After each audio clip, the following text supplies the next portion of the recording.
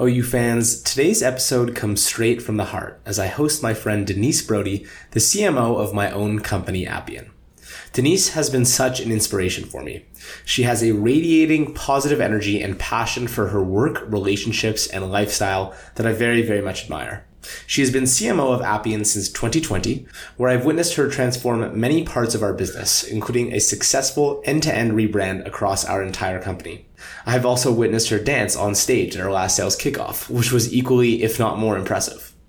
Before Appian, she was at SAP for 15 years, including as COO of some of their core lines of business.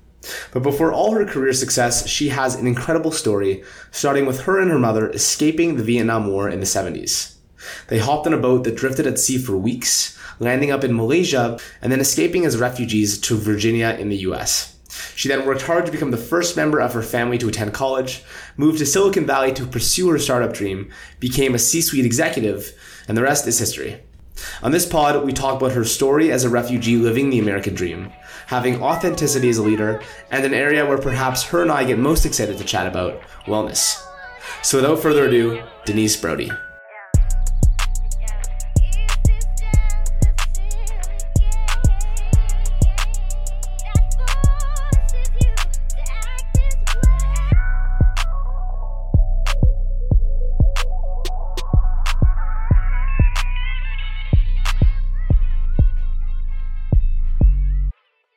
Let's have some fun. Denise, it is an absolute pleasure to have you on the show with me today. I leave all of our conversations incredibly inspired and excited. And so I figured a podcast episode would be a great way to share that excitement and inspiration that I've had from our previous conversations with an audience. So I'm very excited to be talking with you today about all kinds of topics that we've talked about before.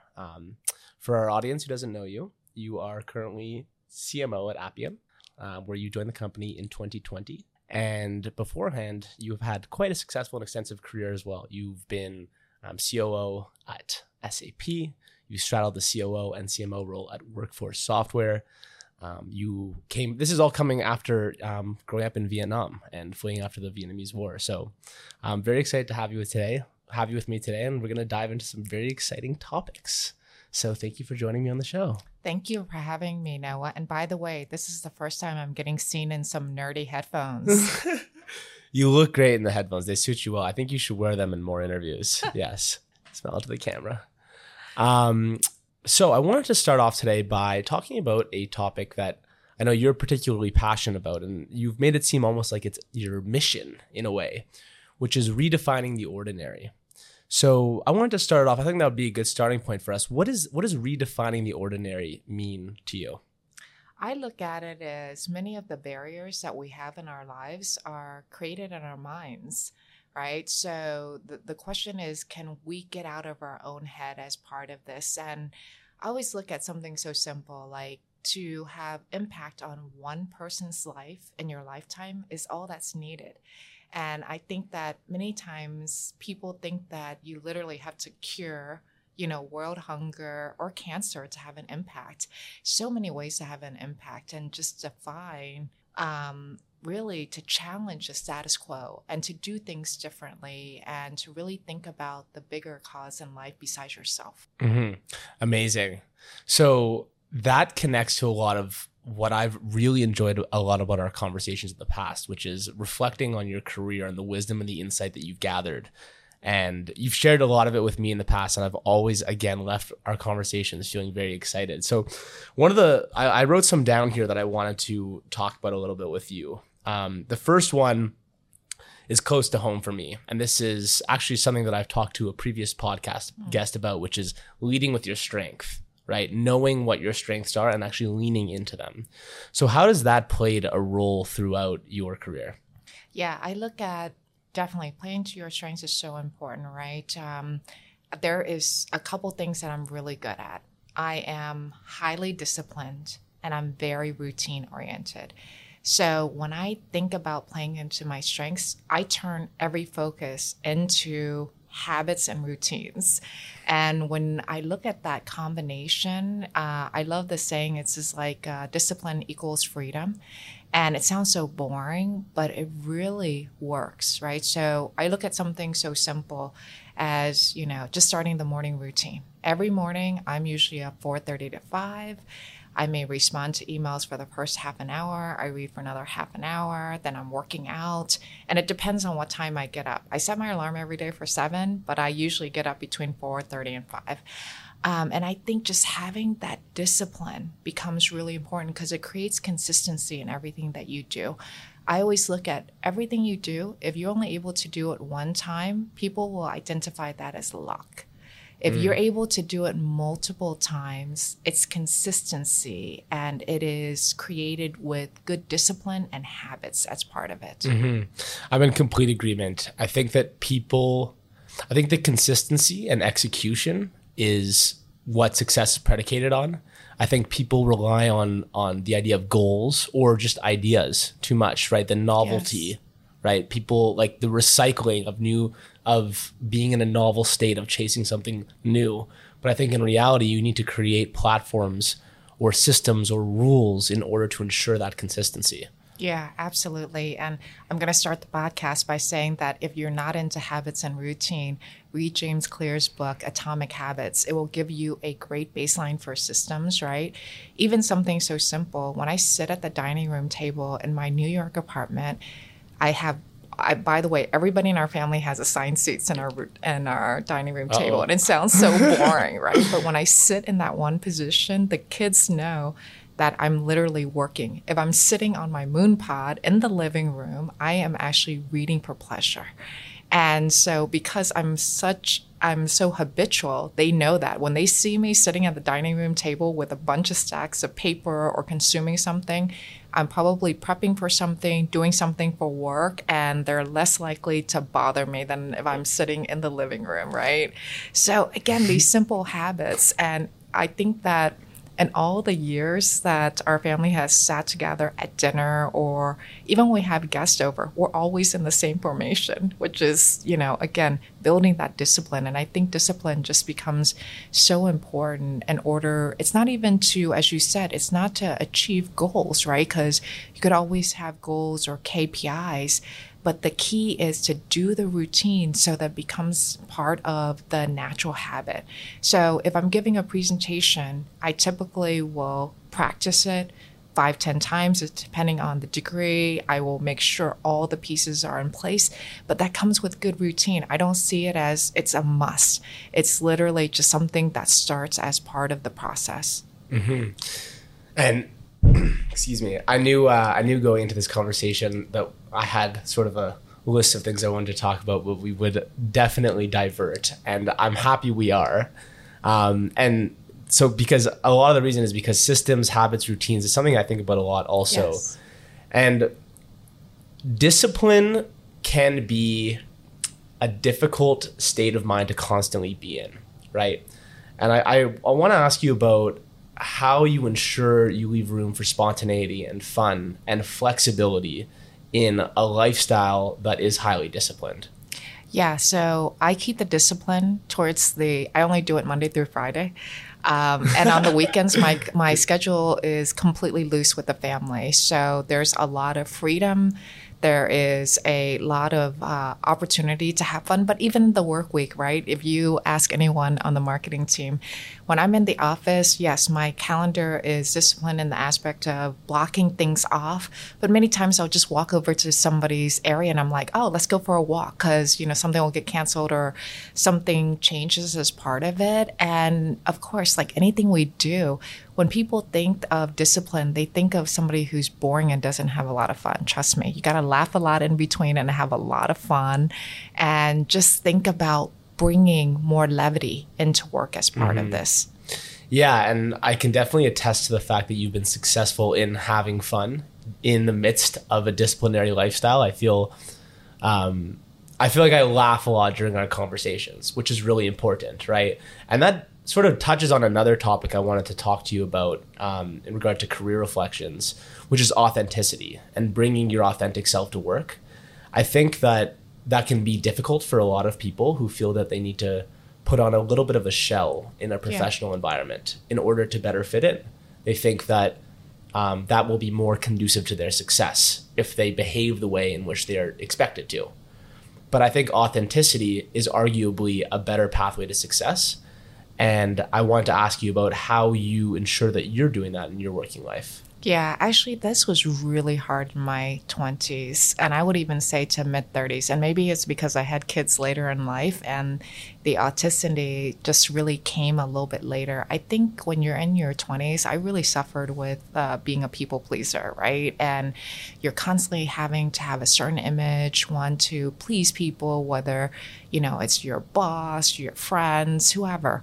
And I really would say that I think that bringing your authentic self to everything that you do is so critical. Like, you will laugh if you see me on the dance floor. Like, I'll sometimes be walking with my kids and there will be a funny moment and I'm doing the Running Man and the kids are so embarrassed. And I think that, like, you just have to bring your whole self and be completely okay with it. I'm a complete, like, terrible dancer. I'm okay with that. But if you don't make fun of yourself and be authentic and bring yourself, right, to whatever you do, it's going to be a really lonely process. I think that that's the only way that you become an authentic leader, get people to really know you. Like, most likely, if we sit around for drinks, I will never talk to you about sports. I'm not a sports fanatic, right? Unless you consider shopping a sport. Like, I'm very open to who I am, where my strengths are. But we can definitely have a good conversation on books or hiking or traveling or just, like, fun things. I read a lot of, like, stuff where, you know, it's stats and things like that I'm curious about in the world.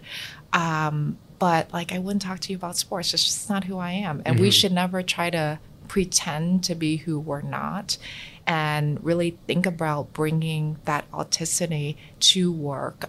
So I will tell you something I think people are very surprised at. Because I grew up very poor and on welfare, when I went to college, I was in complete denial. And by the way, I didn't even tell people at work that I was a refugee kid until 2015. Wow. And so for me, that brought shame, right? And I was working so hard to acclimate as an adult that I was like, I want to leave it in the past.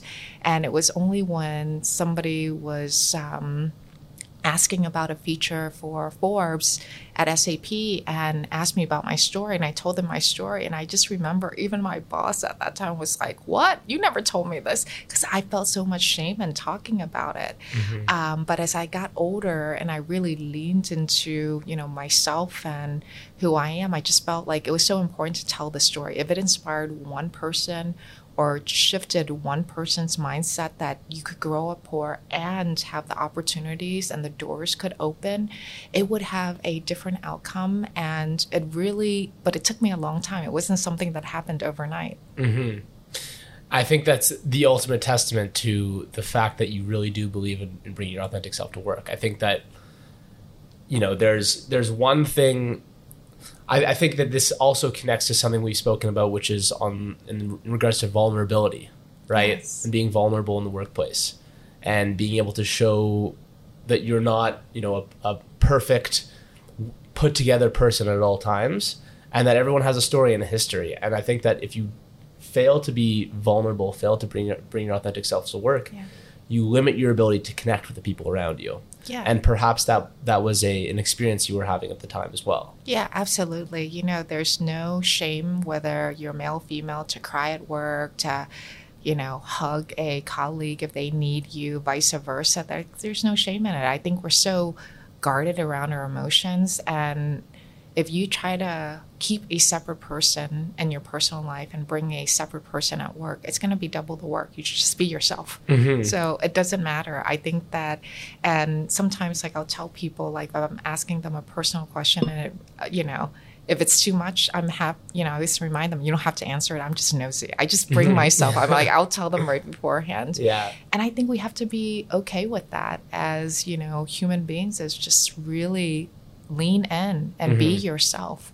No, you know, the longer, don't forget, you'll work for 40 years. If you're trying to be somebody else, it's going to be a very long 40-year, you know, marathon.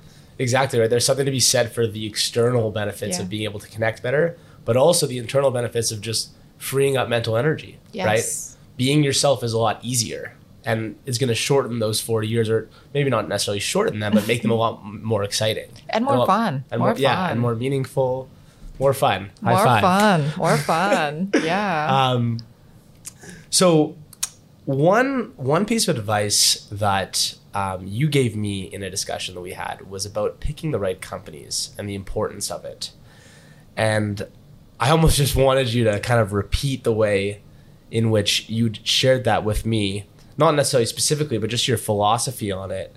And maybe we could talk a little bit about how you picked Appian and how you ended up here. Yeah, I always tell people when you think about, careers and just meaningful work, again, you don't have to cure, world hunger or cancer to have a meaningful life. And with that is, every component is work, right? And what you have to really look at is just, for me, it's very simple. You got to figure out what you're good at. And then the second piece is you got to figure out what you love. So what you're good at and what you love. And that formula sounds so easy, but that probably took me about, 15 years, right? So I started and, I spent 15 years at SAP, very large company, 10 years and 3 smaller companies. One got acquired into SAP. So I'm not sure if you even count that.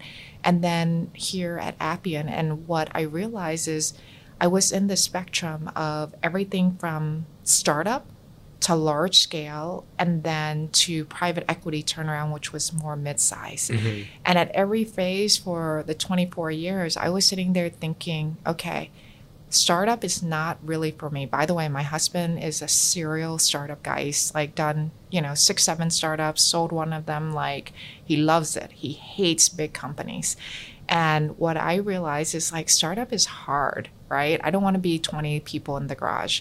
But I also don't love this gigantic, huge company. I was at SAP for 15 years. And during that time, I accumulated a lot of experiences and skills, but it was tough to have an overall impact and the overall, large company setting.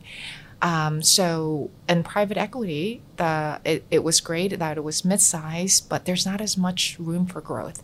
And so the reason why I chose Appian is it's what I call a scale-up. Mm-hmm. So we're not a startup, we're not a mature company like an SAP and Oracle, but in a scale-up, you have a lot of room for growth. So if you're the type of person like me that doesn't enjoy doing the same thing, forget every day, what about every hour or so? Being able to build teams, being able to drive innovation, being able to think about, as a marketer, how do I drive growth? How do I really create an impact? Not just in what we're doing as a company, but things that could shift the entire market as part of it, right? So these things are things that are really important to think about, because some people, if you're one of the folks that you really want that domain expertise and you want to be, let's say, a solution engineer or solution consultant your entire life, and you love to do demos and that's all you want to do, and you want to do it for one product, you're probably better off at a larger company. But if you're somebody that's looking to build expertise across so that one day you can be in the C-suite, in order to be in the C-suite, you have to have a lot of experiences, right, as part of this. So even when I think about the CMO job, you need to probably have product marketing background, some type of strategy background, operations. You may have worked in digital as part of it, field marketing, partner marketing. You got to collect these experiences as you go. And then that's why thinking about not only the size, but the opportunity is so important. And the other thing is, when you're in a scale up, it's what I call organized chaos. So many times you will probably have more emergencies than, let's say, a standard day. And you also have to be okay with that. And not everybody is okay in working in that organized chaos. Mm-hmm. Gotcha. So what you love, what you're good at, and Appian was the intersection of those two things for you after an extensive career bouncing around, flip-flopping between different types of companies. Yeah, that took 24 years. 24 years. Okay, so everyone listening right now, not going to come right away. It's not. And you and I talked about this, which is the other thing that's important is in your first 10 to 15 years, accumulate a variety of skills and work for great bosses, because the people that you work for, at some point, there were many times at SAP, I didn't necessarily pick the opportunity because I needed that specific skill. I just followed the boss because the boss was amazing, would sponsor different varieties of, experiences, opportunities. And I think sometimes we undervalue loyalty, right? If you have a good boss who gives you great opportunities and give you an opportunity for growth, and they go to another part of the organization or even a separate company, look at the opportunity. I think sometimes we're looking at the role, and I think that as you mature a little bit, you can really think about what qualities and, the boss that you like. And I always tell people, it's like, I don't even want you to think of me as a boss. Think of me as your coach or as your mentor, because my job is to open doors for you, give you different opportunities, and help you develop in your career. And this is really in contrast to, excuse me, a lot of the ways in which the newer generation thinks about career, in which they're much more willing to jump around different companies, Yes. right, to portfolioize their career versus stay at one company for longer and, as you're saying, value loyalty as much as it should be rather than undervalue it, as it's become sort of the case now. Yeah, I would challenge everyone, look at your resume and see if you worked somewhere for 5 years, right? The first year is always easy. 6 months, you're ramping up. First year, you're probably at a point where you're doing well in your role. But that second, third, and sometimes even to the 5th year is when you're maturing. And when you think about running teams, it's harder to keep that team in your 5th year. It's harder to innovate in that 5th year. And so the longevity gives you an opportunity to really think about, wow, am I good because the engine is moving? Or am I good because I'm able to innovate and build teams and help people develop? It takes a while to create trust. We don't create trust by sitting one time together or working on one project. It's all duration. Absolutely. There's something to be said for going deep. Yeah. Right. And I think that you're totally right. That first year, I think that many people experiencing, especially in the virtual world, the ramp up time takes a little bit longer, Yes. To familiarize yourself with the inner workings of a company, your team, the processes. And so, giving yourself enough time to ensure that you're capitalizing on the opportunity in front of you rather than walking away from it when there's still potential for growth. Yeah. I think that it's a tough balance to strike, but it's one that we all need to have sort of a compass for. Yeah.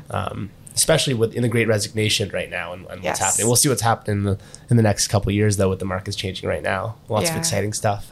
It's May 2022 that we're recording this right now. So listeners in the future, beware. Yeah, and I think, my husband always says this to me because I'm a little bit always like, oh, what if we were doing this? What if we were doing that? We'll be on a vacation and I'm thinking about the next vacation. He's like, don't have the jacuzzi effect. Everything looks amazing. It's like having a brand new jacuzzi. You're like, you're going to go in and use it every single day. And then you end up not using it, but like once every 6 months or a year kind of thing, right? So really be intentional and think through like the impact of every role that you have and just the people around it. We tend to jump for jobs, say, whether it be a title or a salary. Don't let that motivate you. I always say this, it's such a long career that if you execute well and you do well in your role and you have the sponsorships for development, the pay will come, the titles will come. That's all the outcome. What you need to think about is how do you create the opportunities for yourself as part of it. And I think there's almost like an intentional naivete to that. It's an intentionally, what's the word? Intentionally intense optimism, right? Because, what I love what you said before, find what you love and what you're good at. A lot of people that I've heard say a similar thing add a third element to that, which is find what makes you money. Yes. Right? But you're saying the third will come, and if you include the third too much, if you have a bias too much for it, which can be, an unfortunate outcome in the case of money, then it might take you in the wrong direction. Yeah. By the way, one of my roles at SAP, I remember launching new products and I excelled at the sales side of it, right? Business development, and did really well in the role. But I got up one day and I was like, I don't love it. So had I put in, okay, I'm good at it. It makes a lot of money. And by the way, if I didn't think about my own passion, I probably would have taken a different path. And I think that, again, you have to be very thoughtful in what you think about when you think about your own happiness, right? So for me, I just really looked at, the journey to more senior-oriented roles was always a great way to drive impact and have a platform to mentor and coach a lot of people. And I always looked at that as the number one motivator in anything I'm looking at now. I really look at money as an enabler, but it cannot be the only reason why you take a role as part of it, right? So, we talked about one of my favorite books, which is by Morgan Housel, which is the psychology of money. And money is really about freedom. And that has actually resonated with me my entire life, which is how do you get that freedom to have the time to have other things that money becomes an enabler for? It should not be the decision point. And if it's a decision point, I don't know if you'll be happy long term. Yes. I think money as an enabler of freedom is a great way to look at it, because there are many elements to freedom, money being one of them. And if you chase money, but you don't chase the time freedom, then ultimately, you are still half in bondage in a way, right? So yeah, psychology of money, as well as Atomic Habits. We'll include those in the show notes. I want to give a quick shout out to Jordan and Matt in the room right now for being awesome videographer people. Hello. So all these career reflections, right? This comes after you having grown up in Vietnam, right? During the Vietnam War. Vietnam War ended in 1975. The country was on lockdown for the following 8 years. You escaped a refugee camp from 1979. If you would be comfortable sharing that story with the audience, I would love for everyone to hear it. Yeah, so in 79, my mother, my brother, and I escaped. And it sounds like a pretty straightforward journey, but my mother actually had 2 other children in her first marriage. And I just so happened to be one of the middle 2 children, right? So she took my brother and myself. My uncle was also going to meet us and was supposed to take my younger brother, but he didn't make it. He went to reform prison for a period of time while we were in Malaysia and refugee camp, and he eventually met us, but was not allowed to take my brother on, the second leg. Otherwise, if he was caught, our entire family and extended family would have all gone to prison. And then my sister was never intended to go because she grew up with my grandmother. And I actually didn't meet them until I was 21. So it was just the 3 of us and, of course, my 2 uncles. But I didn't meet them until we could sponsor them into the U.S. When I was 21. And I grew up with very much a thought of, wow, my whole life has been gratitude and, of course, a little bit luck and timing. I was thinking, like, when I was growing up, I was like, what would have happened if I wasn't one of the 2 middle kids? What happens if I was the youngest or the oldest? And I just sensed that gratitude all my life. So I was like, I had a little bit of a chip on my shoulder to always prove to my mother that I could do well in life and have more, right? My only goal was to figure out, like, how do I give more and have more, especially as, she had an 8th grade education. I was the first one to go to college. And because she was doing labor work all of her life, I was trying to figure out, like, how do I have more to help her when she's older as part of this? And, I think it's actually kind of funny. My mother still thinks I fix computers for a living. Yeah. Because she doesn't understand that, hey, you could get paid to sit and talk and think about strategy and help companies grow. Because she's always done labor work with her hands. She really thinks I fix computers for a living. Like this weekend when I was down visiting my parents, my stepfather's printer stopped working. She's like, would you mind fixing the printer? And I'm like, I can barely turn on my own computer, right? But I think that the journey of also living in refugee camp, coming to the U.S., growing up on welfare, living, a very poor life, just gave me more gratitude later on in life. I was always the kid that was like, okay, I was told, by the way, when I was in high school, from one of the AP teachers for English, not to even bother to take the tests. Like, he's like, you're not even going to pass it. Your English is just terrible. And I was like, I don't care. I'll just take it anyways. And I placed out of it. So I was always the one, I felt that people were always like, you couldn't do it. And I'm like, if you tell me that, I'm going to prove you double wrong, triple wrong. And I always just had this little bit of fuel to want to do more and to kind of beat everybody's expectations. And then as I got older, I realized I don't need to beat their expectations. I need to just compete with myself and beat my own expectations and, beat what's in my head as part of it.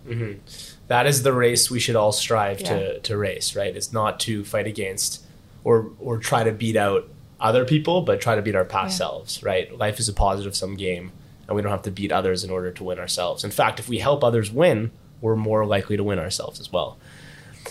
So on the topic of appreciation, firstly, your story is very impactful, and to have had the career that you have had after coming from that background is quite amazing.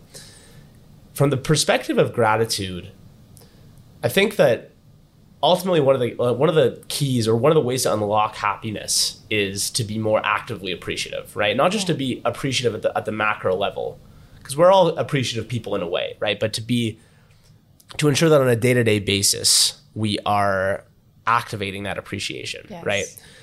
And so that's a difficult task, and one that I'm most curious to hear about from you, since perhaps in those early days, it was much easier to be appreciative of the freedom that you had growing up in not a refugee camp. But then maintaining that appreciation over time, it inevitably can wane. Its intensity can lower, right? Because we have recency bias. So how has that played a part in your career, your life at this point? And by the way, everybody defines success differently, right? For some people, it could be literally career. For some people, it could be money. Well, however you define success. What I really look at is the more successful you are, the harder, as you said, it is to stay happy. And I never look at the success as a singular piece. I'm very grateful for every single person that's been part of my life, whether it's, the big sister I had in, high school through the Big Sister, Big Brother program, to some of the initial teachers that believed in me, to the sponsorships that I got, when I was going through everything from consulting to SAP to, private equity, you name it. It was just, it's been so many people. And I think to stay grateful, there's a great boss I had in my 20s. And he said to me, you can be a hero one day, but down to zero the next.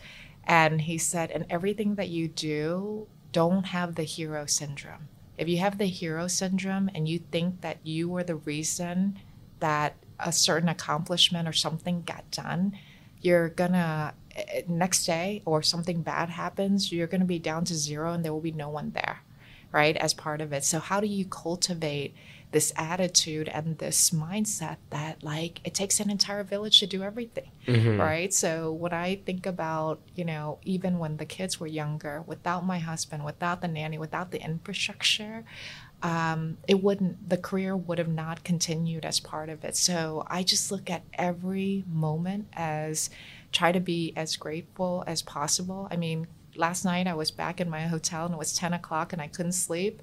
And I was watching a very bad episode of something terrible on Netflix. And she's like, I can't wait to do this podcast tomorrow. I'm going to be so tired. No, but I was binging and I was like, I'm so grateful to have 30 minutes to do this. Right? And I think sometimes thinking about that gratitude and just saying thank you, or Have you ever done something for someone else and never told anybody?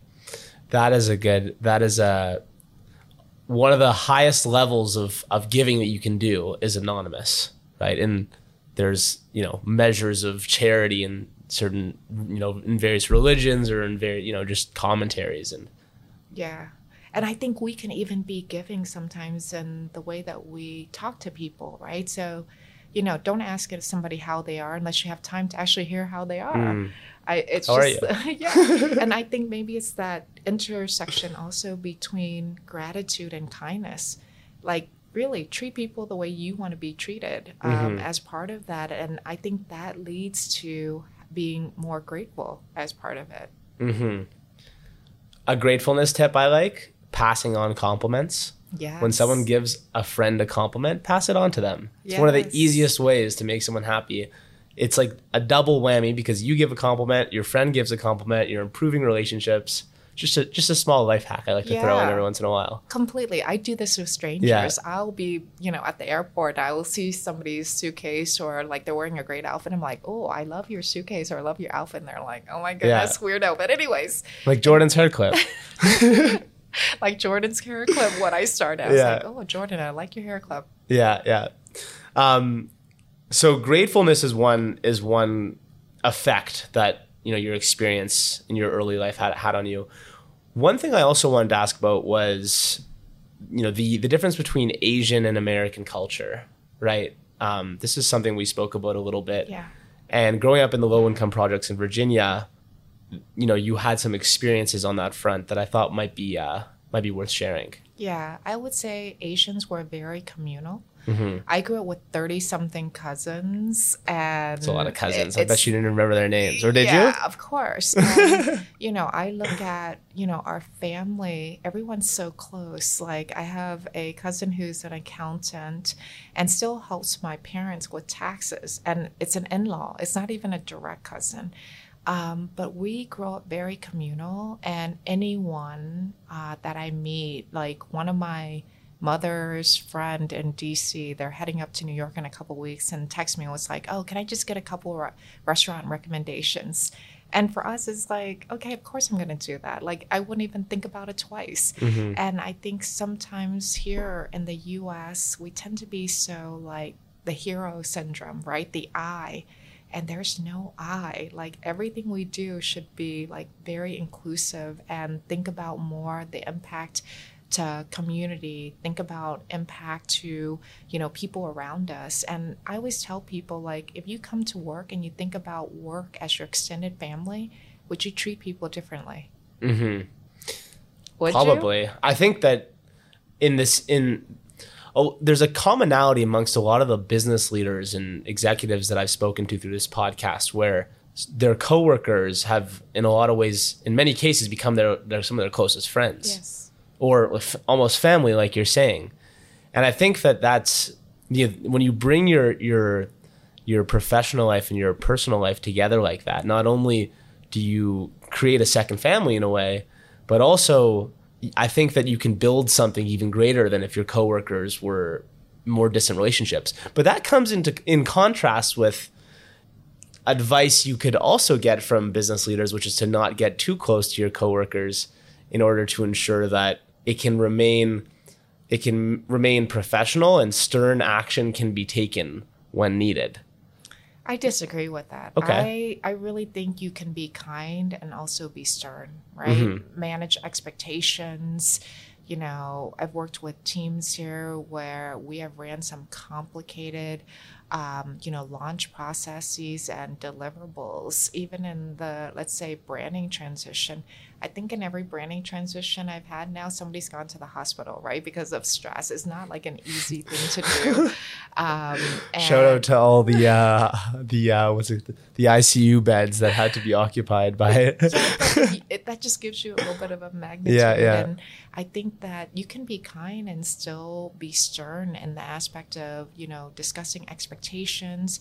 But part of that is the openness and the willingness to also give feedback, mm-hmm. right? Because if you're kind, and somebody does something that you don't agree with or that you don't like or misses a deadline, if you're not stern with them and you don't give them feedback, like nothing's going to get adjusted.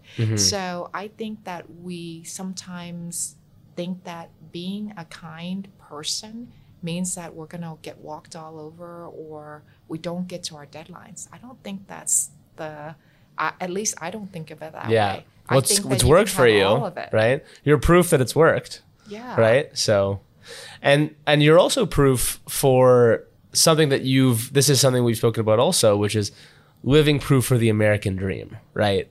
This was, coming from your background and then becoming a, successful tech executive, now being a CMO at an awesome low code automation company. I'm not just saying that.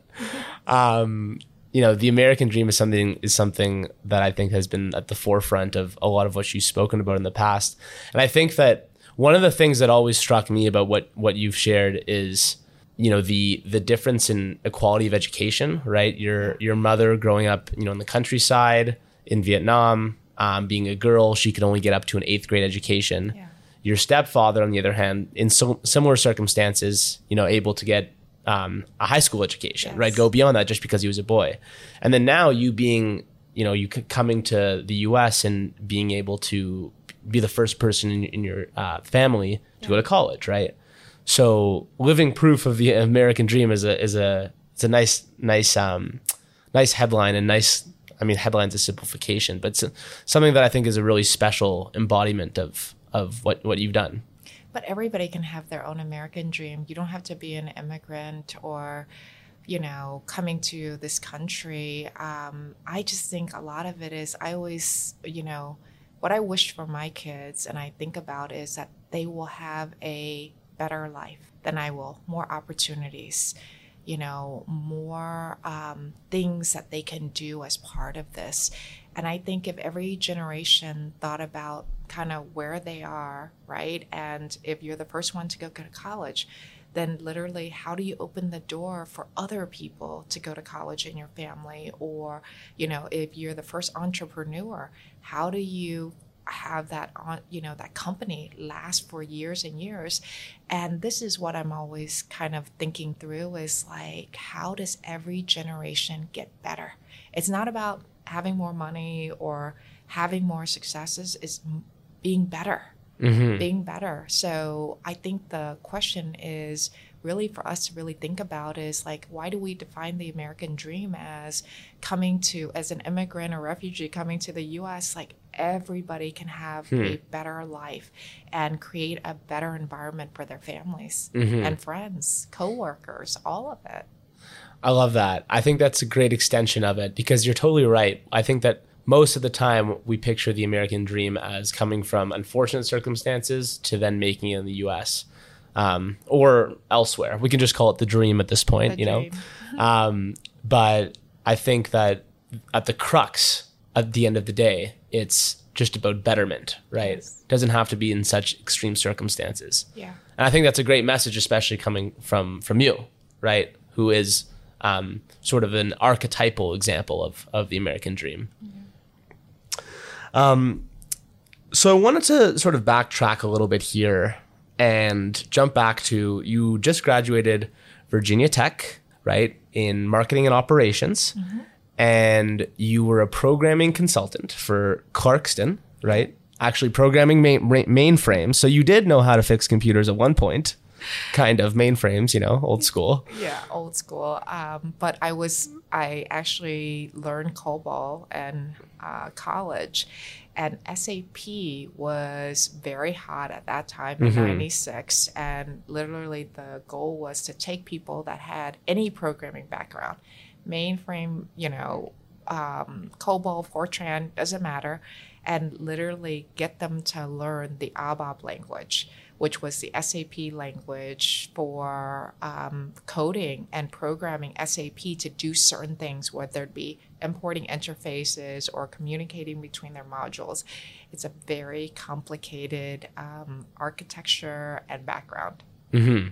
Watch out, Appian engineers. Denise might be coming for your job sometime soon. Uh-oh. Well, I'm actually the perfect profile because I have an outdated skill called COBOL. Yeah, that's true. Well, it's funny, it's like and we're going to get a little bit meta here when it comes to Appian, But what are the part of the value our platform provides is in connecting to legacy systems like mainframes to bring that data into processes, and then I can give you the whole value proposition. But not the point. The point being, in a way, when you think about it, and don't get mad at me for saying this, but you were kind of part of creating the problem that we ultimately are solving. Or so maybe correct. It's actually a good thing, because it's like you ultimately indirectly created the role as CMO at Appian for yourself. Yes, I think it's like what would they would say, right? Modernizing. We're now modernizing everything that happened in the mid 90s. Yeah, so this was all part of your grand plan. But so you were a programming consultant for about 5 years, and then you jumped out to Silicon Valley, and you had an itch that you needed to scratch to move out there and live the Silicon Valley sort of life in tech. So I guess the first question I'd have on that front is making that kind of leap. That's got to be a big one in a way, to leave home or leave the sort of side of the US that you knew and move out to the other side. How did you just have that conviction to do it? So I will tell you one piece of advice for the early talent and listeners. Stay networked. Network in your career and life. And by the way, I've only applied for 2 jobs in my life. One is out of school, and the second one is at Appian. And by the way, didn't really even apply. I was looking for board jobs. That's another story we'll get to later. Yeah. But I actually had a friend that went to work at Top Tier, and they were looking for somebody with my background. Yeah, right? Top Tier being the startup that you joined. Being the startup. It's literally doing product marketing work. And they needed somebody that had both CRM background and ERP background. And I actually spent during that 5 years, like about a year, also coding on the Pivotal platform for a CRM package that was back then. I wish I knew these things, but I don't. Yeah. So that literally, to build the content roadmap and to set the roadmap, they needed somebody with both profiles. And it was more of a friend called me and said, you should come with me in California. And I was like, okay.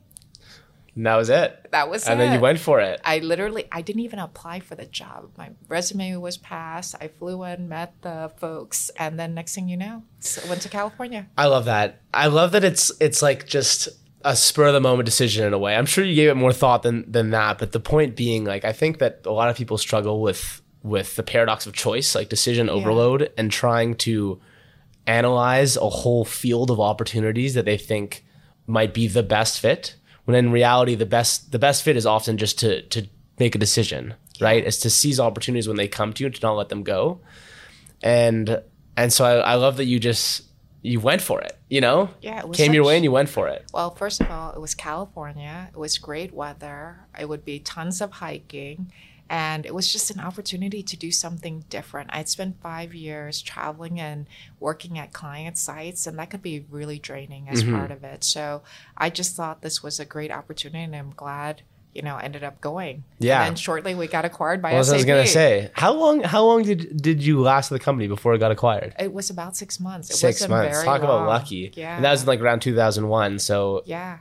Was it pre.com? It was acquired? It was still the .com era. And by the way, I came there in 2000, and then there was a quiet period as they were doing the announcement. And my first interaction at SAP was to go to their Sapphire event, which was in Portugal. So I went to Lisbon, Portugal. Nice. And it was an acquisition announcement at that time, and it was very exciting. Yeah.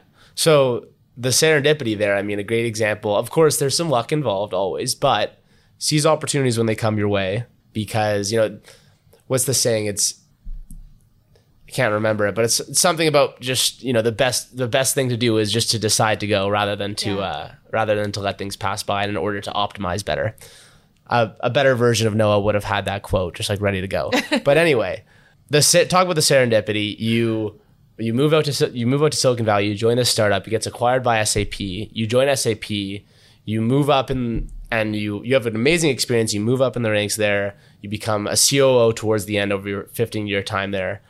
One of the things that I love that you talk about is sponsorship versus mentorship, yes. right? And you having had both in your time at SAP and how important they both were. Yeah. For By the your- way, it's not just at SAP. I've had mentorship and sponsorship my entire life.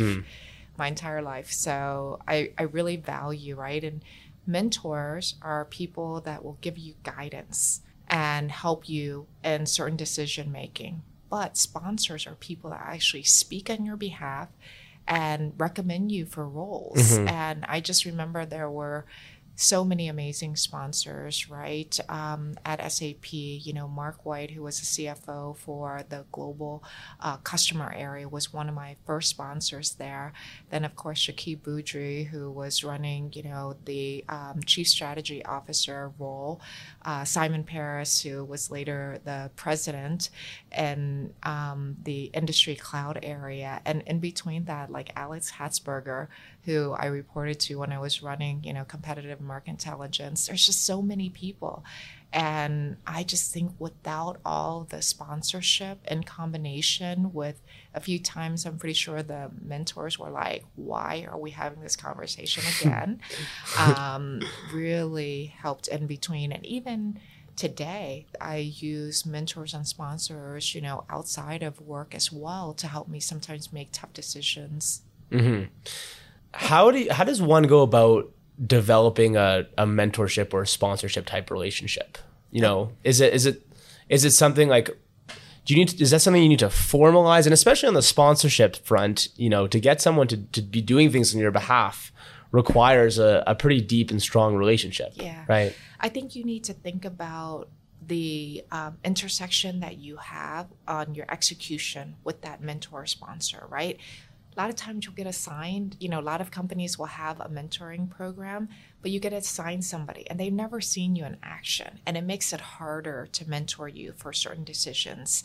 And same thing with sponsorship, right? Some companies will have these programs. And I think the best opportunity is when you have the intersection where the person sees you execute and then gives you that, especially in the sponsorship. So, I come back to somebody like, our chief strategy officer at SAP who saw me execute in the turnaround with the competitive market intelligence team and then open other doors for other opportunities as part of it. And if you get that opportunity, you really need to think about asking, right? So you execute, the person notices, then you go ask, look, I would love sponsorship for XYZ role. Here's why I think I, should get it. And then spend the time to get to know them. And then if you think about sponsorship, it's like any friendship or relationship you have. What is the give and get? Think about what you can also give them as part of it. It's not just you getting. And I think that leads to a long time set of folks that will continue to sponsor you and help you through your career.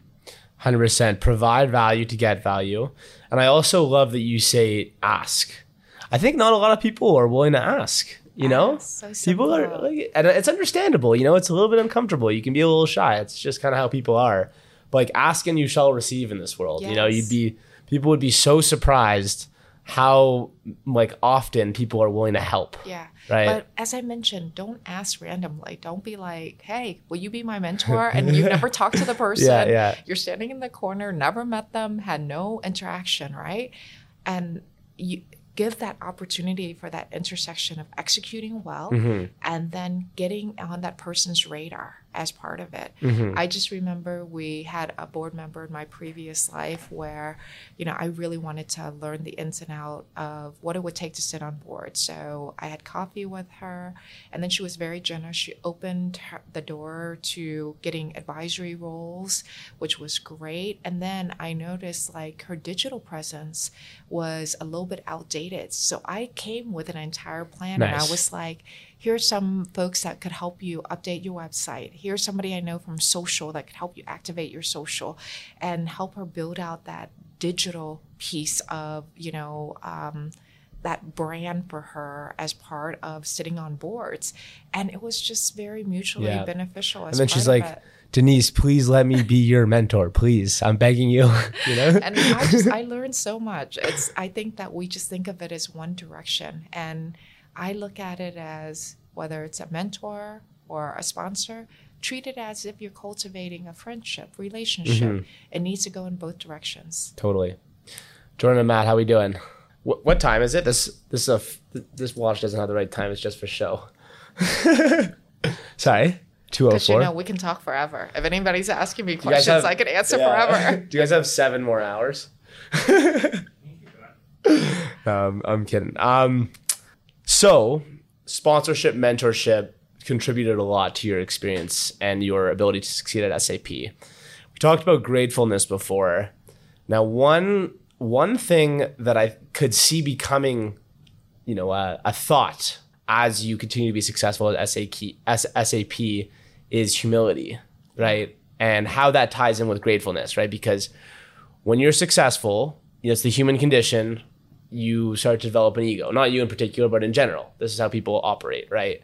And ultimately, ego is the enemy. It's a huge obstacle we all face. Yes. But in the face of success, it's something that's very difficult to curb often, and especially when you're in an environment with other successful people, because not only do you want to appear successful or not only do you want to feel successful, but you want to appear successful, right? You want other people, because that's sort of conducive to success as well, is being confident and in a way like showing ability, right? So how does humility, how does ego, how did that play a role in your time at SAP and in your career altogether? I think you definitely need to have enough ego to have the drive, right? Because that ego will fuel your drive as part of it.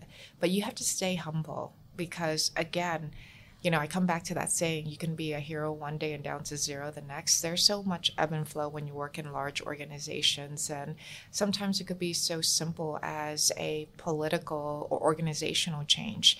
And with that organizational change, that could completely change your career as part of it. And I think that if you work to stay humble, build a network, you will always be surrounded by friends, family, and everyone that supports you as part of it. I've had lots of failures to think through, and many things that I've experimented on that didn't always work. And in the moments when things don't always go my way, I'm always like, stay humble. Like, it gets you up for the next day of the, next fight as part of it. Yeah.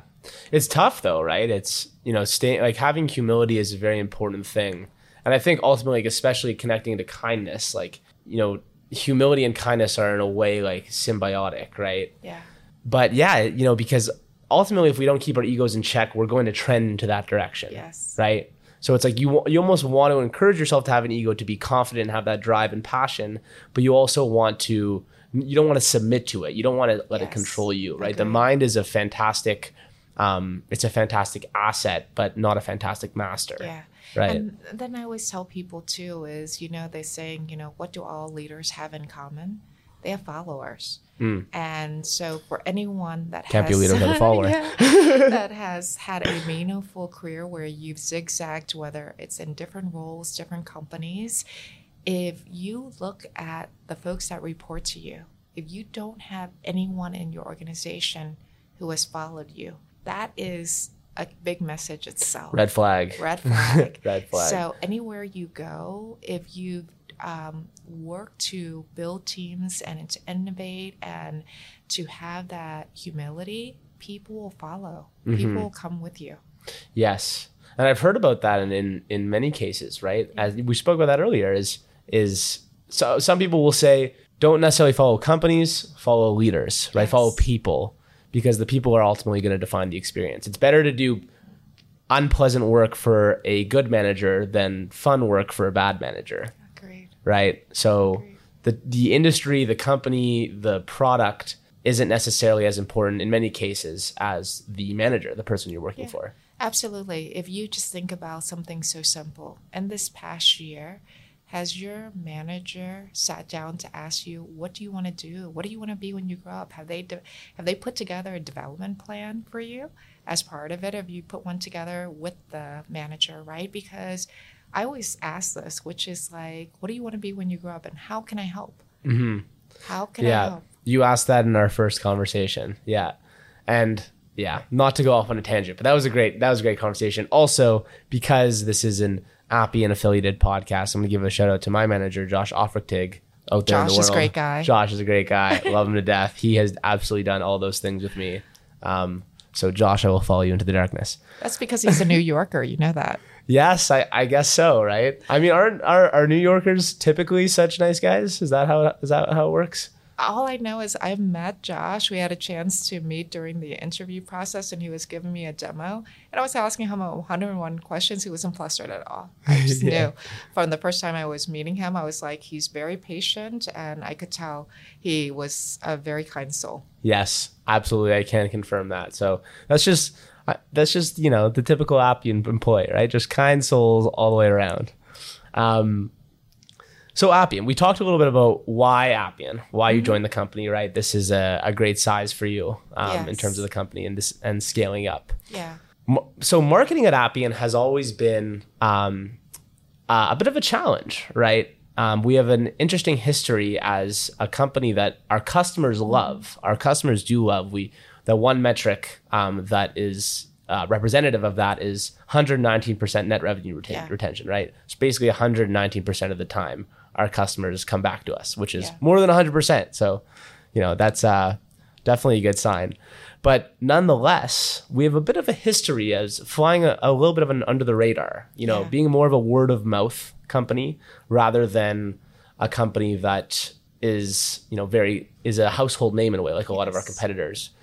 So why do you think that's been? What do you think has been the reason for that? I think the company has always been more product oriented, right? And I think what we have the great opportunity to really do in marketing is to elevate the messaging and positioning, and of course, increase the market presence and brand. So when I look at something that is close to my heart, like low code for all and democratizing access, to development and giving out scholarships to bring, more diversity into tech, I look at this being fueled by Appian as a great way to take a CSR initiative, get it out into the market, and get the brand recognition as part of that. So when you think about something like Low Code for All, those are great campaigns. And for us, it's a great way to really shift the way that we are marketing, because instead of just marketing the product, we need to humanize the brand as part of that, right? And I just think that, after SAP, because I had an opportunity to spend time in the private equity side, that was a 4-year turnaround. And by the way, by the 4th year, we sold it to another private equity. And when you're in private equity, you don't have as much money around marketing. You don't have as much opportunity to hire, and grow as part of this, right? Because it's pretty controlled on the private equity side. So all of those learnings really help to come here and think about, like, how do we scale up the company as part of that and just change the market presence? It's really impressive. And just this year, like at Appian, featured in CNBC, Yahoo, Chatter. I mean, there's so many outlets, Forbes a couple times already. And I just think that will continue as part of the investments, and to have that employee advocacy. If you look at the aha moments that we have launched and talking about what was the empowerment moment for an employee, we're doing the same thing now with partners. And of course, we're going to launch that at the end of the year with customers. So everything we do is around humanizing our brand. And, when Portals was launched, right? Yeah, Appian Portals. Appian Portals. Now part of our offerings, all of my loyal listeners who may or may not love low code. Exactly. What I really loved is the development team came out with a Wordle sample. You remember they were playing Wordle on Portals. Portal, right? And then when I remember showing it to my 11-year-old who's into Wordle. She's like, oh, now I understand what Appian does. And I said, no, we don't create, B2C or consumer apps. We create like enterprise apps. But at least that kind of opened the door for her to think about what Appian can do versus just describing it as, we let you drag and drop, and build, and we build code in the background and help to expedite that, right, as part of it. So really humanizing that brand is our big mission. Yeah, and that's why Low Code for All, hashtag Low Code for All, for anyone who wants to put it on a social media platform. I really like that, right? Because exactly as you're saying, it's about inclusivity. It's about bringing people into the development world. Yeah. And that's, at the end of the day, what low code tries to do, right? Not just necessarily Appian, but all types of low code platforms is understand that the technological revolution has already come. There's a demand for talent, but not enough supply. And so we need to create an avenue to ensure that people can become more enabled to build, right, and develop like software applications of all kinds. So love that. And I love that we're trying to change it from the brand awareness side of things. What about, so low code has become a term that many companies have taken on as part of their marketing, right? The low code market has become quite saturated. It's quite crowded now. And that can be difficult for a company like Appian, right? Who's for all companies who are trying to fight within it. So what are your thoughts on Appian's, strategy for managing that? Yeah, I think for us, it's being very focused on our customers and our use cases, right? Whether we're modernizing legacy, whether we're modernizing ERP, whether we become the filler between, let's say, some of these big applications like a Workday versus an SAP Oracle. And I think that through the use cases, you really understand the power of Appian, because we're not coming in to build Wordle apps, right? We're really thinking about how do we help to improve, employee processes for a Pfizer or, let's say Santander at the banking. I mean, it's some complex, highly complicated things that we do as part of just creating that return on investment for many of our customers. So I think that as we continue to innovate, and if you look at something so simple as not simple, complicated, like low-code data, right? So every simple to build, but complex to, complex use cases it'll handle. Yeah. And by the way, low-code data, we have a patent for. And the reason why we award that patent is no one really does it, right? Let's go. No one really does it. Yeah. And as part of this, we let customers keep their data where they want or to move it, and then we can leverage that data as part of this. Again, all stuff that we don't really talk about, right? But we need to get, more use cases and why our platform creates power for our customers. Yeah, I think that ultimately, what is my job at the end of the day as a solutions consultant here is to take what you guys do in marketing, right, and ground it in something that is in the reality of the customer or the customer's world, right? And that's an interesting intersection, right? The intersection between sales and marketing and the cross-functionality and how that's designed. At every company, it's different. I heard a great account executive at Appian named Rue Dickinson say the following: marketing is sales without context, right? It's a broad messaging to cast as wide a net as possible. And sales is marketing with context, right? It is essentially targeting your message at who the audience is. And so there's got to be a relationship between sales and marketing, or an open line of communication. Absolutely. It's extremely important at any company. Yeah. So how are you strategizing around that? Look, I think that marketing cannot coexist without sales and vice versa. That's why we call it go-to-market. We do everything together as part of it. And I think, your example is absolutely correct. We run certain plays for, let's say, broad brand awareness. So for example, when we run the commercials on NPR, it's broad brand awareness. But when thinking about a customer's journey where there is a specific persona or specific industry, it has to be focused towards that customer or prospect as part of it. Gotcha. Yeah. It's interesting seeing how our teams work together. It's fun though, It is. Like even bigger family, even bigger family. Now, one thing that's been another way in which people or leaders have had to, think about their leadership and how they're approaching work has been the hybrid work environment. And I know that's something you think a lot about. And even though, you don't live in DC, you're still here with us today, right? And it's not just for the podcast, although I would love to think that it is just for the podcast.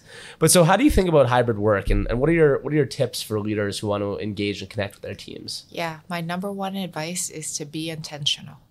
right? So I think it's important that, we set up for a hybrid environment.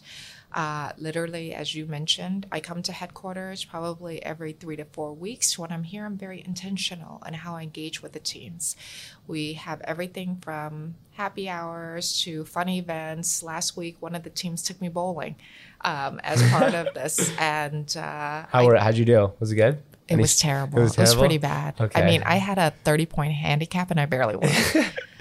There's no video footage because you forced everyone to delete it. Thank goodness there was no video coverage as part of it. It's probably comparable to my dancing. But anyways, I think that for us, it's really important to be intentional, right? Organize the activities that bring the teams together. Make sure that when we do the setups, whether it's something so simple as all hands, is there an opportunity for everybody to sit together that is in the office versus, folks that are remote? Last week at the company meeting, we did a lot of fun things. Like we had, an author, Ryan Jenkins, come talk about loneliness as part of one of the guest speakers. We also had a panel session. And I think mixing it and making sure that our teams are, coming into the office when there's activities, as well as the flexibility to work from home, right? So if I'm not here, you remember I have all the books behind me as well, right? Yes. I'm in my home office. Kind of stacking this high. And she looks very smart on her calls. Like, I just think that's so important, is that we're intentional when we're remote, hybrid, as well as in person. And it's always the mix of all of these things that will create trust and safety in the workplace. What do you think about the companies that are adopting either a completely remote working style, like Airbnb just announced in the last couple weeks, or companies that are forcing their employees to come into the office, which Apple was one of. Yeah. Although they, not every day, but there are some companies that are saying every day. So maybe let's start on the front of completely remote. What do we think about that? I think if you are doing 100% remote, you still need to program activities for people remotely. And you should give managers the flexibility to come once a quarter with their teams together and work on things or be at an offsite. I think it's tough to be 100% remote and never see each other. I don't think that is conducive to creating a trust environment. And then, and the return to the office, like that flexibility is going to be hard to take away after the pandemic. That's why I think hybrid is just such a better in-between, right? Yeah. In the hybrid environment, you get flexibility and you create intentional programs and activities for people. Yeah, I agree. I think that's an important strategy, right? To ensure that there's some form of in-person work. If you're at a company that is trying to build community, and community is like a great way to connect people to the mission, ultimately get them to perform better and be more productive. As my story goes, I started remotely at Appian. Me too. Yeah, there you go. And the pandemic. Yes, it was fun, right? Behind a computer screen all day. And I started remotely. I'm from Toronto, and I stuck around there for about a year until things started calming down a little bit, and then return to office started happening, but it was optional, right? Yeah.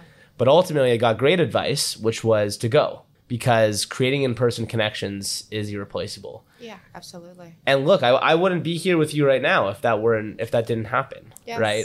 So I think that ultimately being in person, this is me sort of projecting my opinion a little bit, but me being I think that being in person is going to give people who are working at hybrid companies a little bit more of an edge, right, to develop relationships. But it's at the end of the day, it's not for everyone, and it's an interesting world now where we live in, where people have that choice. But I think you mentioned something so important, which is we need the connections. And when you're on a Zoom or Google, it's so transactional, right? When you meet in person, have a chance to eat a dinner together or have a drink together, like I can ask you about, hey, what's your workout routine, right? Because we're both into intermittent fasting. And I can talk about stuff that we may not talk about in front of like a group of 5 to 10 other people on a Google. The other piece is when you need to either give somebody maybe not positive feedback or challenge certain things, you know, the psychological safety of having that trust that you probably will only establish whether you're working on deliverables together, have a chance to interact together, have a connection, may not come as part of it. Because if you're purely remote, you may not feel that safety to ask certain questions. Yeah. I'm in agreement. I'm just reflecting on my experience here and, you know, my ability to develop relationships with leadership and how there's probably many conversations that were much more candid than they would have been otherwise. Yeah. So I think we can both definitely speak to our experiences on the intentionality being important on the hybrid front. Now, you are a CMO. You mentioned, you know, the good habits, which I'm excited to get into in a little bit, that are important to you in the discipline, and you are a mother, right? Yes. How the heck do you balance all that? How do you do it? What's the secret trick? Wonderful husband. Wonderful husband. You know, and what's his name? Safi. Safi. So Shout out to Safi. Maybe it's, you know, like probably the combination of the two of us. I'm pretty sure our kids probably think like we're overly PMA people, which I call it's positive mental attitude. My husband grew up in a kibbutz on a communal farm in Israel. And then, you know, he like not materialistic at all. He used to tell me like they got issued like two pairs of jeans a year and a pair of Crocs and maybe a couple of t-shirts. He's complete minimalist. I, on the other hand, grew up as a refugee kid. So when we merged and moved in together, literally he had like 2 boxes and his toolkit that he's had all his life. He's taken it all around the world. I came within like 25 boxes, I think. And I think that was like the fact that I was overcompensating for not having anything, right? So we're very different, but at the same time, very similar. And I always thank him for all his support, you know, between many of the global jobs and some of the turnaround jobs have been very intensive and has been time consuming and lots of hours. And I would really say without him and all the support, and, you know, he's also in the startup world. So it's not like he has this simple job, right, of 9 to 5. So really working around, you know, the girls' calendars and my calendar. Yeah. Do you guys have a shared calendar? Oh my goodness. There was this crazy system. That's so funny. When the girls were younger, it was color coded and it was everything between his travel, my travel, when the nanny came, the housekeeper, like we just, you know, and of course you can't do this without the infrastructure and support. And I'm really grateful now that my parents are retired because of the pandemic. So now if we both need to travel, which doesn't happen that often, they're on call. They come to New York and spend, you know, a week, 2 weeks with the kids, which makes it easy. But, you know, the kids are older now. The kids are older. And this is something that I tell my kids, don't strive to be perfect. Like, do the best that you can. Give it your best. And that's all that can be expected, right? I'm confident I wasn't always like the best mom or, you know, the best leader, but I always tried my best. I always gave it my best shot as part of that. And I hope that, you know, people saw that and appreciated.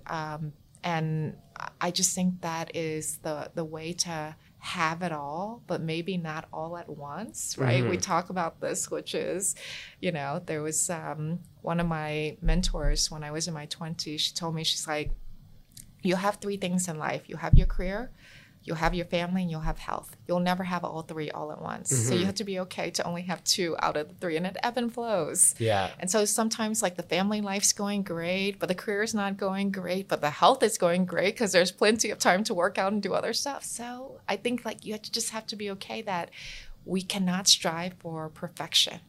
And it's that strive constantly to keep up with the Jones or strive for perfection. I think that creates, you know, all this like mental health issues and not necessarily like letting you be your best. I think perfection is, I think the great saying that I think about when you're talking about this is like, perfect is the enemy of the good. Right? Ultimately, it's Pareto's principle, right? It's 80-20. You can get to a point in which you are performing at a level that is at a sufficient threshold to achieve results, right? But it's not perfect, but it's sufficient. And sufficiency is often enough, right? In many cases, sufficiency, if you're sufficient and consistent, you can be the most successful person in the world, right? So I think there's an important balance there. I love that you say it's the partnership of you and your husband. It's interesting that you guys are different but similar, but still quite different, right? Startups, scale ups, toolbox, 25 boxes, you know? Do you think like, you know, the opposites working together, is that sort of a way in which you've interpreted that situation when people have like complementary attribute skill sets? Or do you think that people fit better together when they're like very similar? I think it's all situational, right? I think that you have to have some fundamental core beliefs, right? So because we both grew up in a very communal environment, or very communal before the pandemic, we would even have anyone that worked for me that lived in New York, for example, that didn't have plans for Thanksgiving. We always had a potluck party at our house during Thanksgiving. So all of the people that came from abroad families could have a family to go to as part of that. So for us, these things are really important. And I think that you have to have some of the fundamental core beliefs, but you can be different in the way that you do things. Like my husband's gifted with coordination. He runs marathons and Avid Runner. I'm trying to keep my feet on the ground, right? Well, you're a weightlifter, right? So does 3 pounds count? Does 3 pounds count? It does. 3 pounds counts. Yeah, right. The value alignment is key, right? And then, you know, the orbital characteristics or interests don't necessarily have to be, you know, perfectly symbiotic. But I mean, at the end of the day, I'm sure you guys have appreciation for each other's, you know, quirks and idiosyncrasies, right? Of course. Yeah. It's been 15 years, and it's going to be another, you know, 15, 20, 40, whatever, 50 years. Yes. And in those 15 years, how many, this is my cheesy segue, how many hours of walks have you guys been on together? A lot. We walk after dinner every night. You walk after dinner every night? Yeah, when I'm in town. We love to walk, and we hike a lot as a family, so. Amazing. Because I asked that because walks are, and here's the segue, walks are something that you have, you know, seen a lot of value in, right? Even in the professional world. Yes. And I specifically love that a lot because I'm a big fan of Steve Jobs as an entrepreneur. He loved to go on like hours long walks with, you know, famously people like Larry Ellison or other, you know, executives or people who are on his teams or even his significant others, right? So what is, you know, walking, this relationship that you have across the world spiritually to Steve Jobs here, what is walking? Why has it been so valuable for you in your career? For me, walking is like meditation. And anyone that has worked with me for a while or has traveled with me knows, like, there's and my last role was very funny. We landed into Barcelona. I was with another colleague, and I'm like, let's go put our bags away, go to sleep for a couple hours. I'll meet you for lunch. Then we ended up walking in Barcelona in the park, right, which is beautiful because Gaudi's stuff, I mean, it's just amazing. And then I couldn't remember. I was like, I think the hotel is only 20 minutes away, so let's walk back. We walked for 4 hours. Oh, my goodness. This particular colleague was like, if I didn't know you, I would be really mad at you, but he's very used to me dragging him around. And people always ask me, like, when I travel, how do I get through the jet lag? I walk. I literally, if I cannot sleep at 2 o'clock in the morning, I go down to the gym, I'll walk on the treadmill, and then I'll be tired. I'll go back to sleep around 4. You walk on the treadmill? Yeah. Really? Love it. What interesting. And when you walk, do you have headphones in? Do you like to just be, you know, silence? It depends. Yeah. Usually I'm listening to a book if I can't read it. I'm listening to the news. But sometimes, like, I walk just aimlessly. Like, when I travel to some of the other places, I may just walk and then I bring my iPhone and figure out where I am, and I'll take an Uber back because sometimes I like lose track of where I am. You're killing me. So that happens as well. That's great. So I just think there's so much, you know, it's good to, you know, move your body, but between the fresh air and just sometimes without the pressure of time gives you the chance to really think through how you're gonna do things, right? I have built many board decks and just presentations from walking and thinking about my storyboard. Wow. That's pretty cool. So usually I would then never I'm not have thought to listening. do that. No, then I'm not listening today because I'm really focused. I'm like, I Yeah. got 30 minutes. I got to think about what I'm going to put together for So the you storyboard. like focus. Like I when you're on the walk, focus. you're like thinking Yeah. about it. Yeah. And if I have my phone, I will literally talk into my Yeah. phone and voice record like the storyboard if it's a good one to think about. What about, have you ever like been on a walk and you're trying to like think through something? And do you ever just like talk to yourself on the walk? Oh, completely. Yeah. That's nice. I do the same thing. People think I'm freaking nuts. Completely. I put headphones in those so people think I'm talking to someone else and not talking to myself. Yeah, I'll share something fun. I go every Jordan, year. Jordan and Matt are like, what the heck's going on right now? Every year for my birthday in February, I go for a meditation walk. Okay. And I'm usually walking 2 to 3 hours. I usually take the day off, by the way. I go for a meditation walk. I think about nothing.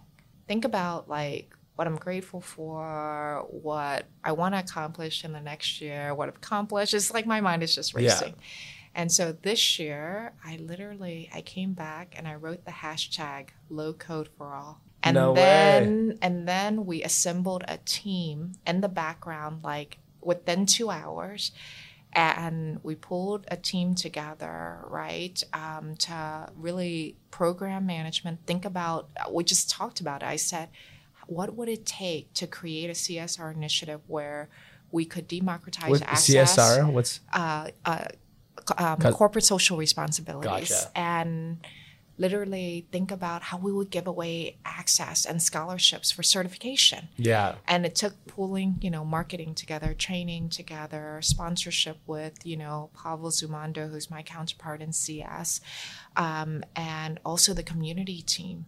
And then we came together, worked on it for like 3 weeks with all the teams. And then we got in front of our CEO and presented it Yeah. a month before it went live at Appian World. Oh my goodness. So A month sometimes, before, that's pretty quick. Yeah, sometimes these walks have like an outcome, and you're like, oh my gosh, can't believe that Yeah. got all pulled together. But I think it's so meditative, even if you're listening to the book, because it's my breath and my steps. And then sometimes just the idea of being alone. I mean, there could be 15 other people walking with me, but I don't see them. I don't even hear them. I'm like completely As soon tuned as the out. legs start moving, it's tuning out. I think that's interesting though. I think like the difference in the way I think about walks versus you do is, and this is a bit of a like generalization, but I think that like the focus that you employ while you're walking, like when you go on a walk, you decide to focus, or Yeah. maybe at this point it's become second nature to you. I think when I go on a walk, and I think maybe I'm speaking for most people, we just kind of go on a walk, and we just kind of let our minds run free. And perhaps like Yes. what happens there is ultimately you let like subconscious thoughts and anxieties get to you, and it can kind of spiral out of control. But if you employ some focus to it, Yes. it can be highly beneficial. Yeah, sometimes I'll take my teammates also for walks, right? Yeah. Around the pond here when I'm here. Especially if we're not working on deliverables, and let's say we're just catching up on a few topics, like it's good to get out and good for the mental health to get fresh air. Agreed. Especially working behind our screens all day. How are we doing on time, guys? 2:37. Okay. Got a couple more things I want to talk to you about. We're on the wellness section here, which Yeah. is my favorite part. I saved the best for last, but I didn't want to be selfish and put it up front because this is what I like to talk about.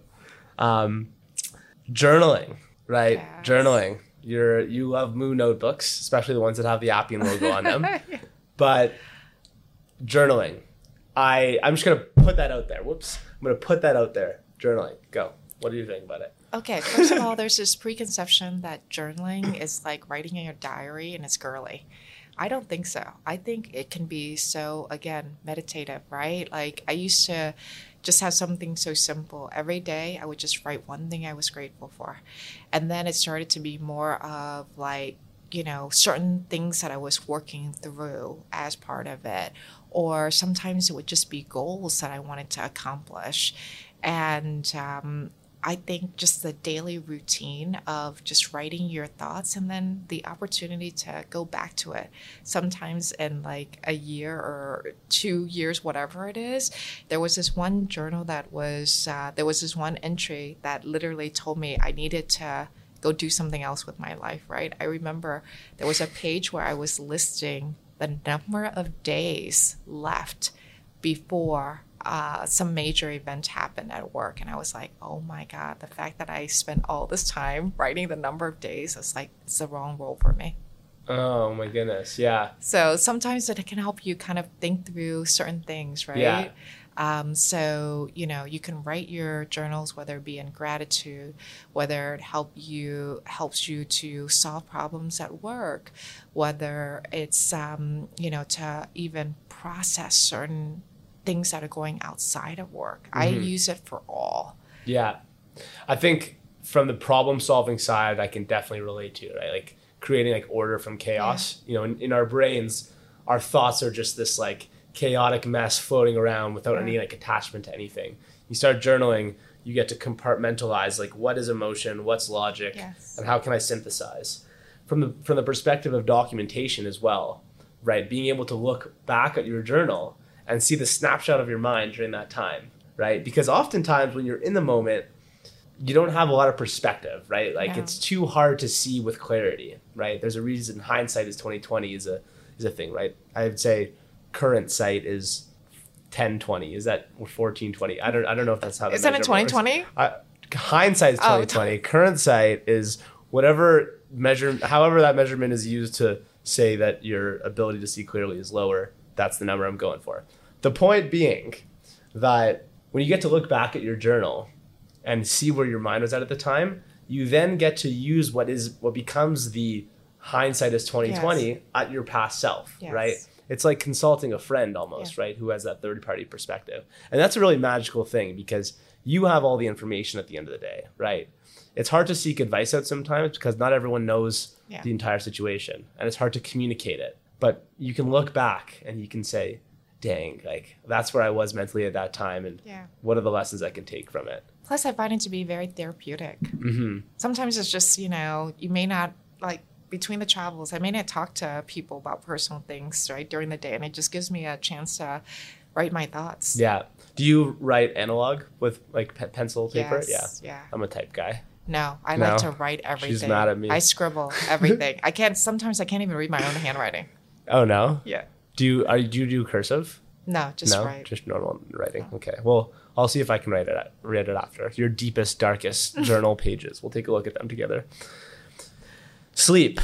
Sleep is something you used to get none of, and now you get plenty of. 8 hours during the weekdays, 10 hours on weekends. But in the past, Jordan and Matt are like, how do you know all this? You're a stalker, Noah.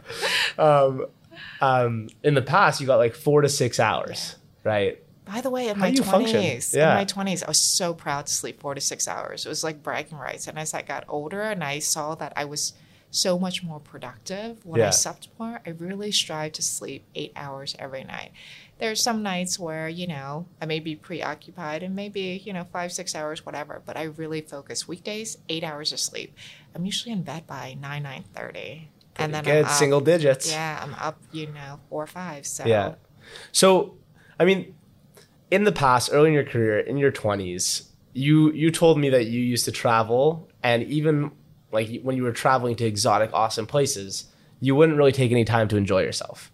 And in retrospect, you kind of wish you did a little bit, or, you know, maybe should have a little bit more than you did in the past, right? And so that's a question I have. You know, is that something you, and regret's a strong word, but maybe for lack of a better word, is that something that you do regret? Yes. It is? Because, but like at the end of the day, you could argue that you wouldn't be where you are now if you didn't work as hard earlier in your career. Do you think that's true? Yeah, but I do a better job now being more intentional about the integration. Like when I talked about, you know, going in on a Sunday instead of a Monday to Barcelona and just having that time to recover and to go to sleep, right? But even now it's hard. Like I was joking, I'm going with a group to Australia for work because we are got a bunch of programming activities at the end of June.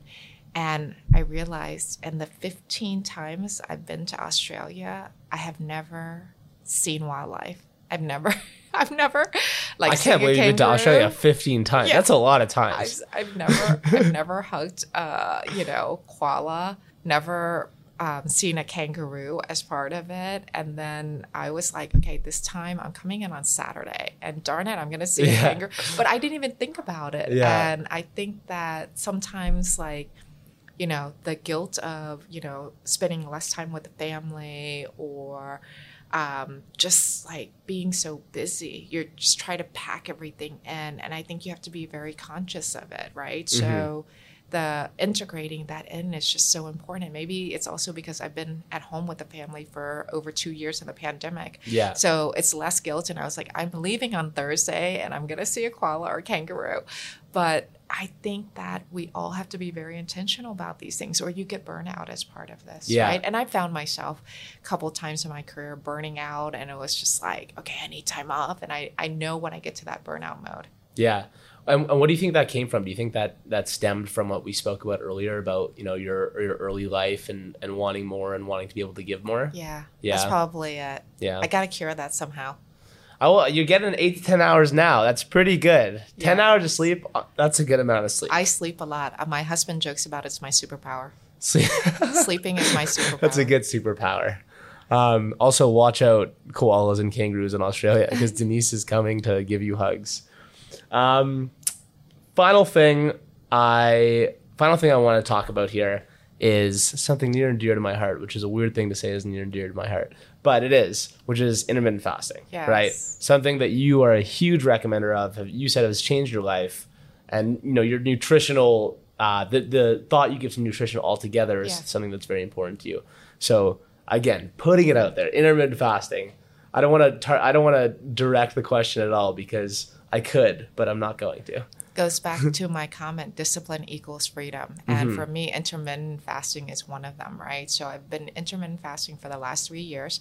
I do a 16-hour cycle. It doesn't matter where I am in the world. And I usually eat between 12 to about 8. But depending on the schedule, sometimes like if I know we have a team dinner, let's say not until 8 o'clock, I will push my eating a little bit later. And this past year, since beginning of the year, I've gotten a little bit more disciplined. And Sunday through Mondays, I don't eat for a 24-hour cycle. And I think like it's so restorative. And, you know, being over 40, they recommend that for women, you do the 16 hours because it gives your body a chance to recoup and just to be better. So today's a Monday and I still haven't eaten today. So I'll wait till, you know, we'll go to about 5 or 6. Do you drink a lot of water though? I do drink a lot of water and I drink my coffee black. But, you know, it took me a year to give up that cream and sugar in that coffee and the lattes. I don't drink the lattes until the afternoon. But I just think that anyone that is into health, it's not for weight loss. It's really to feel better and to be so clear. And I just love that I don't even think about breakfast. I'm so much more productive because I get a workout in the morning. I'm reading in the morning. I am not thinking about what I'm eating. I would love to get down to eating only once a day. Like the one meal a day routine? The one meal a day at dinner. Yeah. I'm most social at dinner.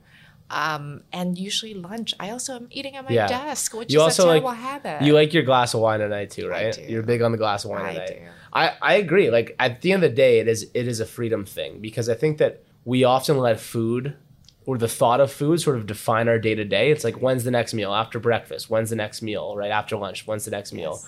And when you free yourself of that, you're actually much more liberated to do the things that are ultimately more productive. So there's the health side of things, then there's also sort of like the mental health side of things, which I can totally relate to.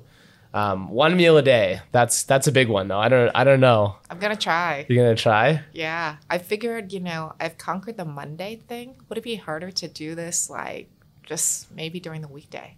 Yes, I think. I don't know. Well, you know, you're posting on Twitter. I want to see more of your Twitter updates on how your one meal a day is going, so I can reply to them. I've only managed to do it Sunday through Monday. Yes. That's it. 24 hours. All right, audience members, if you're still with us and don't think we're crazy, thank you for listening to this episode with Denise. Really appreciate your time. Denise, this has been fantastic. I knew this would be an awesome conversation. Thanks for joining me. Thank you. I've really enjoyed it. It's just like, you know, just hanging out and talking. And thank you so much for having me. Of course. Thanks for joining.